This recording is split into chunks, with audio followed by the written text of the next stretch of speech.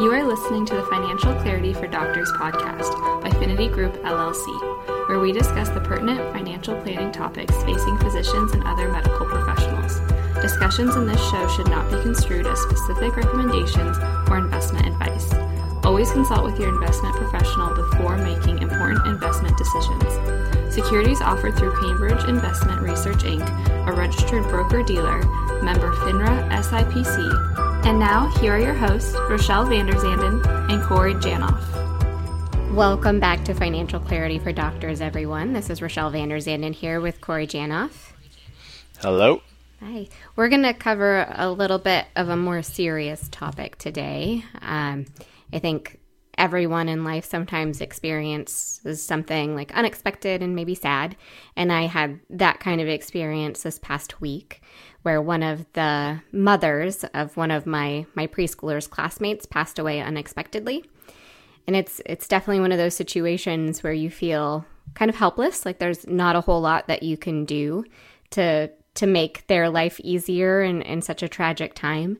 But it also makes you think some more selfish thoughts about, like, what if that happened to me? Like, how would my family be able to deal with that? And, you know, we've talked a lot about things like estate planning and life insurance, and those are the things that I feel like my family is rather well prepared for because of the job that I'm in. So, you know, we've done a really good job with that part of it. And at the same time, I had this moment where I was like, what would I want my husband, Nick, to have to be able to like deal with those kinds of things easily and quickly and not have to give it a whole lot of thought? Because honestly, that's the last thing that you want to worry about when you experience something like this. Like, you want to be able to focus on your friends and your family and dealing with a pretty big emotional trauma and not have to worry about a ton of financial stuff. And I realized that, like, I want a cheat sheet for him. I want him to have a cheat sheet where he can just look at something very simple, make a few phone calls to get some things going, and then not think about that again for a while. Like, that's what I want for him. So we're going to just talk a little bit today about, like, maybe some things we want to have in place in case that worst case scenario happens, but then also, like, what do you do if it happens? Like, what are the first steps that you need to take? What can you kind of put on the back burner for a little while? What can we, like, just revisit a little bit later after we've taken care of ourselves and taken care of our family? So that's what we're going to talk about a little bit today. A little bit of a sad topic. If you want to skip this one, I don't blame you, but hopefully it's helpful for some people just to feel like they can prepare a plan for their family members too if something did happen to them. And I know, Corey, you have some stories too, right? Yeah, I mean, I was going to say, add to what you just said, and maybe if you're not in the mood for this, skip it, but come back to it at some point, because it's an important topic and something that we're all going to have to deal with at some point in time. Hopefully not for a long time, and it's just, you know, burying our parents when they're 110 years old, you know, because they finally kicked the bucket. But, you know, some of you already have experienced family members, friends, relatives, you know, people in your life who have passed away unexpectedly, and it's just inevitable. It's bound to happen, you know, to the majority of us at some point. So just knowing what to do, or at least having a loose idea of where to go and how to handle things, so that you're not just scrambling around while emotions are running high. And yeah, this stuff comes up from time to time with us. You know, obviously in our industry, you know, we work with a lot of clients, and, you know, it happens to clients too from time to time, and we've got to help them sort through it. So maybe we're more privy to what people deal with than others who haven't actually experienced it firsthand. You know, a few years back, one of our partners, one of his clients' husbands passed away, leaving her and a young child and an unborn child, you know, behind. So, you know, that was kind of an eye-opening experience. And then, you know, a year or two later, his brother committed suicide, and they had a close family friend, who, I think it was her boyfriend. It was like a murder-suicide that made some local news headlines and left two kids behind without parents, essentially. So from that, he distributed some documents to us of like the bullet points and action items for what to do if these types of things happen. What's urgent, what can wait, and all the things you need to think of. And we'll see if we can link to some resources for you guys if you want the long expanded form, but maybe just bullet point a few of the high notes. And like Rochelle said, I think the first thing that's probably beneficial for everyone is just have a short one-page document that you and your spouse, or family, people who need access to it, know where it is, whether it's taped to the side of the fridge or in the safe in your house, wherever you want to keep it. But just list the important stuff, the contact information for the attorney, the financial advisor. Where do you have your various accounts held at? If you've already made kind of plans for where you want to be buried or cremated or whatever, the contact information for the funeral home, things of that nature. Just kind of the short, the phone number for your employer, the school, those things so that people can contact the necessary parties in the immediate aftermath. And I think the first order of operations is just get in touch with family and friends, the school, work, make sure people know what's going on, and so you can take some time off, and the kids can get away from school for whatever you guys need to do. And then the rest of it can wait until the dust settles, like updating accounts to remove the deceased's name from it, updating the bills and the mortgage payment, filing Social Security benefits, life insurance claims, all the stuff that ultimately has to be taken care of, but doesn't need to happen like that week. It could happen a few weeks later or a month or two later. And one thing I was thinking for my short list is just putting a couple of names of professionals that we're involved with that can kind of get some of that stuff going on your behalf. If you have an estate plan, make sure you have the attorney's information, because they can get some things going while you're not even thinking about it. Just letting them take a little bit off of your plate is very helpful. And the other person is either, if you have a financial advisor, definitely that person, or at least the agent that helped you with your insurance policies. Like if you're not dealing with someone actively, there's still someone that helped you get that insurance policy. If you can just contact them so that they can get some things going for you, like that's one phone call instead of maybe several different phone calls that you have to make dealing with different insurance companies. And there's going to be some forms you have to sign and things like that, but the less that you have to think about and try to plan for at that point in time, the better. So if there are people that are involved in your financial plan, let them take some of that off of your shoulders, or let them take some of that off of your spouse's shoulders. Like make sure that you're putting them in touch with those folks if they can, or if they're available. So that was a big thing that I was thinking about. Like I didn't want Nick to have to wade through the life insurance, yes, all the different kind of stuff. But yeah, the more you can rely on others, obviously the professionals, if you're working actively with a CPA and a financial advisor, which we're biased, we would encourage all of you to do. Pass off those responsibilities. And even, some close family and friends who are coming to your aid to help out in that time of need, pass some responsibilities off to them. Make them contact the funeral home, or reach out to the school, the work, and everything. Whatever you can offload to relieve some of the stress in what will undoubtedly be a very stressful time for you. And don't feel guilty doing it. You'd do the same for them if the roles were reversed. So definitely.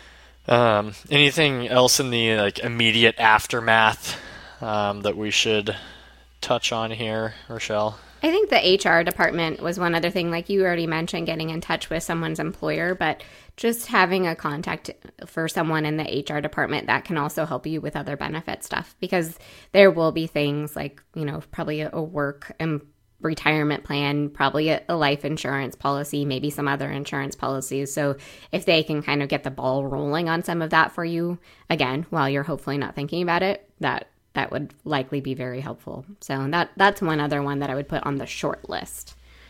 Mm-hmm. Yeah. And then once the dust settles, there's definitely some decisions to be made, assuming there is life insurance proceeds coming, do we pay off the mortgage, or do we keep that money available to take time off work? And, essentially we have an influx of cash to where we could potentially afford to scale back at work temporarily to be home with the family.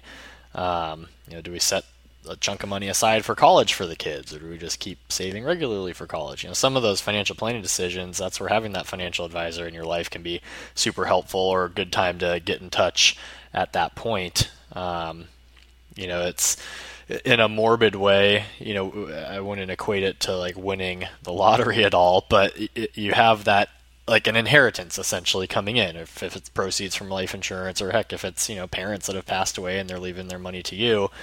How can we be prudent with that, to not only just from a financial standpoint, but also just from a well-being standpoint? If you're now a single parent, and you may not want to keep working full time, and can we afford to do that? I don't know. So that's where I guess maybe transitioning into the life insurance aspect of it is super important. So if there is a need at all, a financial burden that will be placed on anyone with your passing, or if you will be burdened financially by someone else's passing, let's make sure we have life insurance on yourself and others who you depend on. Yep. And there's a couple of other episodes that you all can listen to. There's one specifically on life insurance. There's one specifically on estate planning, setting up a will, maybe a trust, those kinds of things. So we'd encourage you to go back and listen to those episodes specifically. But just some short notes, like on the life insurance, I feel like many people understand, especially with young dependents, that they have a need to protect them and to secure some life insurance. But a lot of people have a number in their head. Like, I thought I needed $1 million of life insurance, and that was just this round number that they had in their head. And they don't necessarily spend a lot of time thinking, what would this look like if it happened? Like, what kind of resources would I need? What would I need to rebuild my financial plan? How much time would I want to take off from work? I think that can be especially true when we're talking about, like, not the primary breadwinner in the household.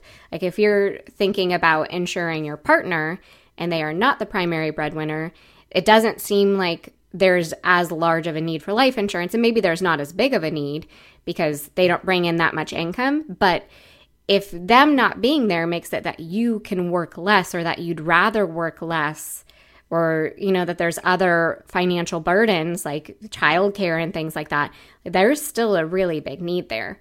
So as hard as it might be, just kind of thinking through what that situation might look like if someone were to pass early, and then kind of building out that life insurance need from there, that is going to probably put you in a much better position as far as how much coverage you have and whether or not it's adequate enough.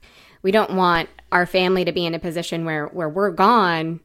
This is the limited resources we have, and now we have tough choices to make, because it's really not enough to support us the way that we would have hoped to be supported. But yeah, and let's maybe dive into that for a second and do some quick back of the napkin math for people, like to really, you might be able to just start thinking of numbers. But if something happens, if you're married and both of you are on the mortgage, the bank's either going to want you, the surviving spouse, to refinance or pay it off, because they don't want to have a dead person on the loan. And depending on your circumstances, you may not have the income or the means to qualify for that mortgage in your own name. So paying it off might be the only option. So, maybe between mortgage, car loans, other debts, let's say we have $500,000 on the balance sheet in debts.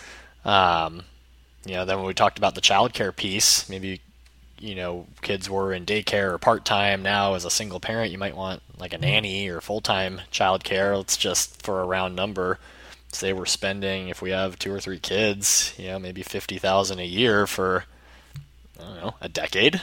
So that's another $500,000 right out of the gates. So just to cover debts and some childcare, we're at $1 million. Do we want to set money aside for college or not? That's another expense. And then the living expenses component. If we need to, how long do we need to cover that for? Depending on your income or spouse's income, they may, if they're working, they may be able to cover some of it, but maybe not. If let's say we need, $50,000 to $100,000 a year of just to spend. Some of you spend more than that. If we want that to last for 20, 30, 40, 50 years, do we want our surviving spouse to feel like they have to remarry or not? We're getting well into the $2, $3, $4, $5 million range at this point, depending on circumstances. So it is pretty eye-opening when you really start to add things up.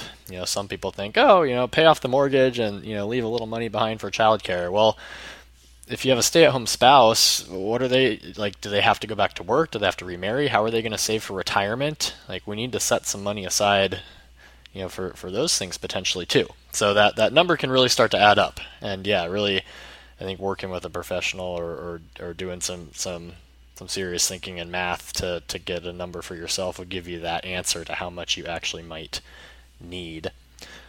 And another strategy that we'll see that folks will do with life insurance, picture your life insurance need like a skewed bell curve. When you're young and single, no dependents, there really isn't a need.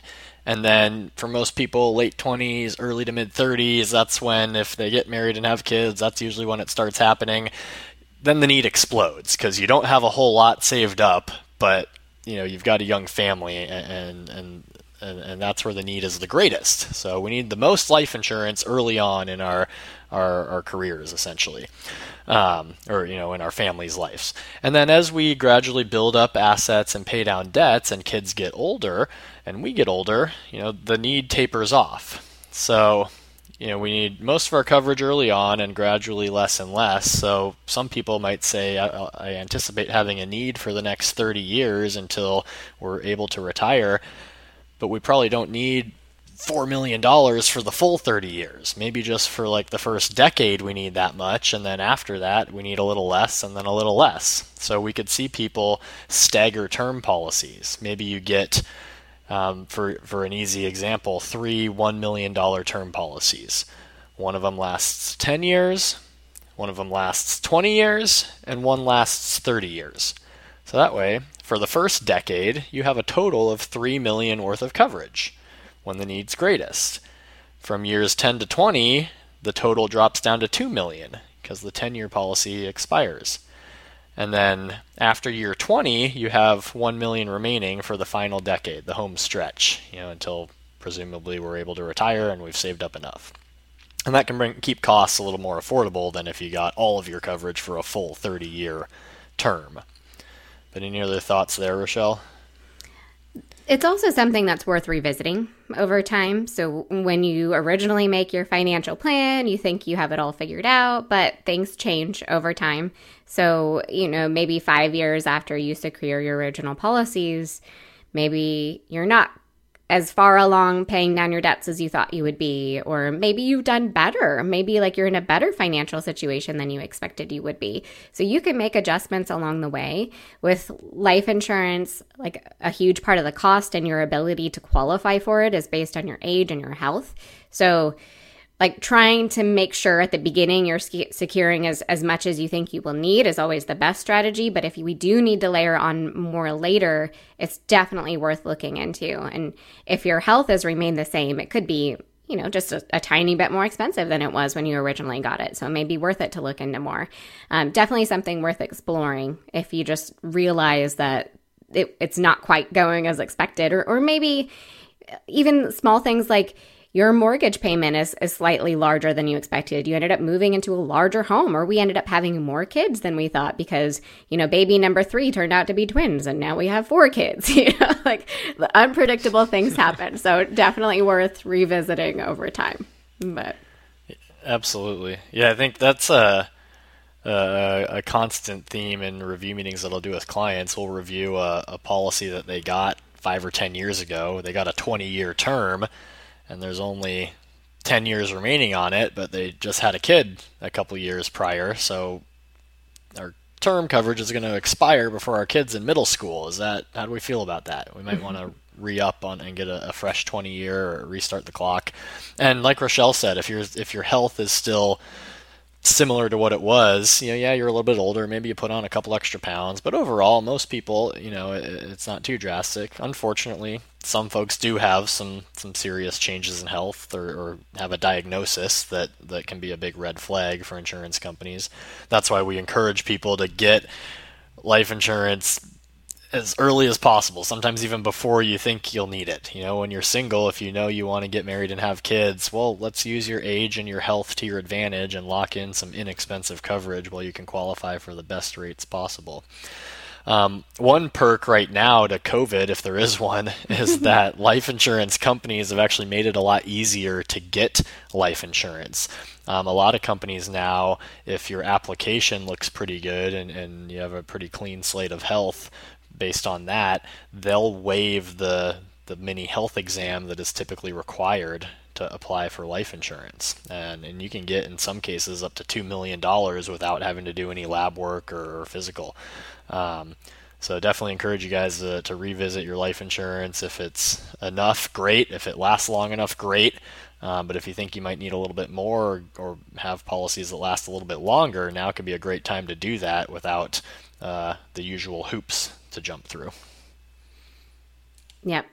I think the other big piece of planning for an unexpected death is the whole estate plan will, designating like a custodian for your kids if you're not around anymore and your partner's not.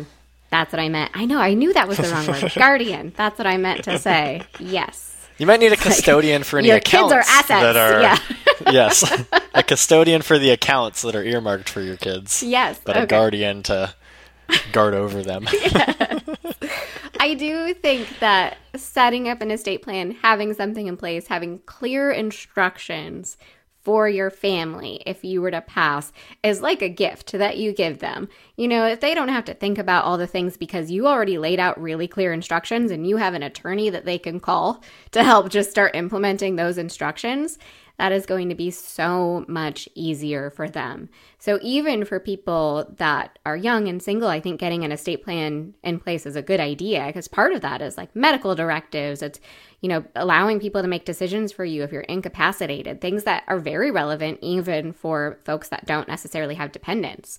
But the other piece of it, the big piece of it, is designating that guardian if you do have kids. And you want to make sure that the people that are taking care of them are the people that you think will do it the way you want them to. No one's going to do it exactly the way that you would. No one's going to raise your kids exactly the way that you would do it. But, if you have a little bit of control over how they're raised, obviously that's going to give you some peace of mind.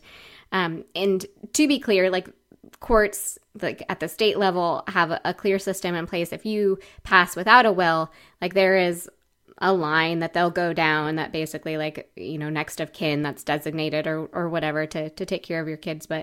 And it's not like they're going to be left in the wind and like, or anything like that. But still, like you have much less control in that situation. And your family probably has a much harder time deciding what to do because they don't know what you would have chosen.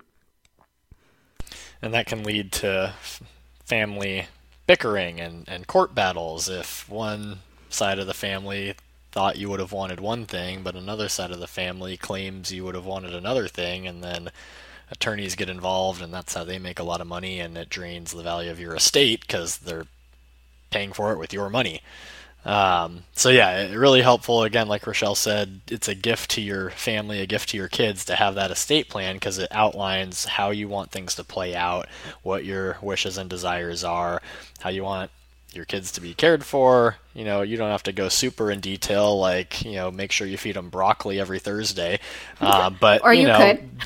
Or you could if you want to. Yeah, you stipulate it in your living trust. The guardian must feed broccoli to your children every Thursday, carrots on Tuesdays, at least one vegetable every day.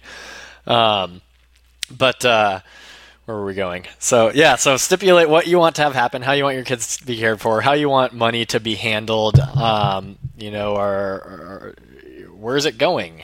You have a say in all that stuff. If you don't outline it on paper, then a judge in a courtroom makes those decisions for you, and they may not necessarily make the decision that you would have made if you had a say in the matter. So you do have a say in the matter. You just have to be proactive about it and write it all out before you perish in order for it to get played out. And then, making sure that the important parties know where the will or estate plan or trust is. So that's where at the beginning we talked about having that single page document that your family knows where to find, that says, here's where you can get the will. It's in the safety deposit box, or it's in the safe, or it's, hidden under the mattress, or contact my estate planning attorney. They have it in a secure online document.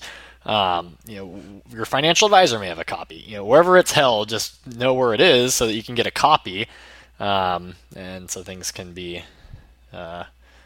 played out as desired based on that instruction manual. Because that's basically what an estate plan is. It's just an instruction manual for how you want things to go when you go.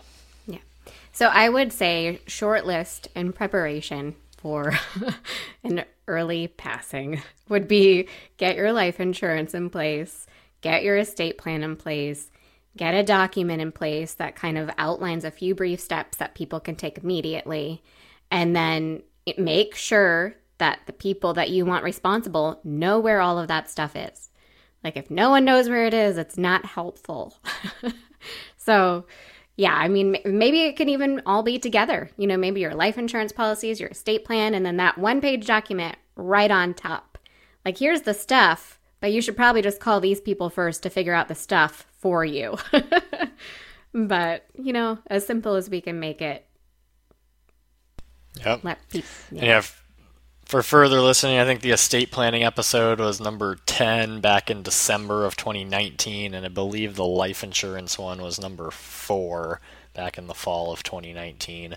So go ahead and check those out, re-listen to them if it's been a while since you did the first go around.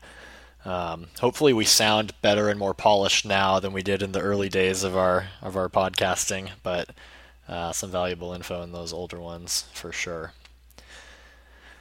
But yeah, thank you all for listening. Thanks for those of you who have given us 5-star ratings and reviewed the podcast. Definitely appreciate it, and appreciate you sharing the love. So don't hesitate to email or get in contact with us if you want us to talk about anything specific. Either reach out, find us on social media, or you can always email podcast@thefinitygroup.com. Yep. And if you have any questions, feel free to reach out to us too. I know this stuff isn't necessarily something you can get in order all by yourself. If you need help, ask for help. Yep. Thank you for listening. Have a good one. Bye, everyone. We would love to hear your feedback and suggestions for future topics you'd like us to cover. You can get in touch with the show by emailing podcast@thefinitygroup.com or by following Finity Group on Facebook, Twitter, Instagram, LinkedIn, and YouTube at Finity Group LLC. You can follow me on Twitter @CoreyJanoffCFP, Instagram @CoreyJanoff, or on LinkedIn under my name, Corey Janoff. You can follow me on Twitter @Rochelle Finance, or on Instagram, Vanderzanden Rochelle, or on LinkedIn under my name, Rochelle Vanderzanden. Check out all of the podcast episodes on thefinitygroup.com/podcast, on our Finity Group YouTube channel, or your favorite podcast app. And don't forget to check out our financial clarity blog at thefinitygroup.com/blog. Thanks for listening to this episode of Financial Clarity for Doctors by Finity Group LLC.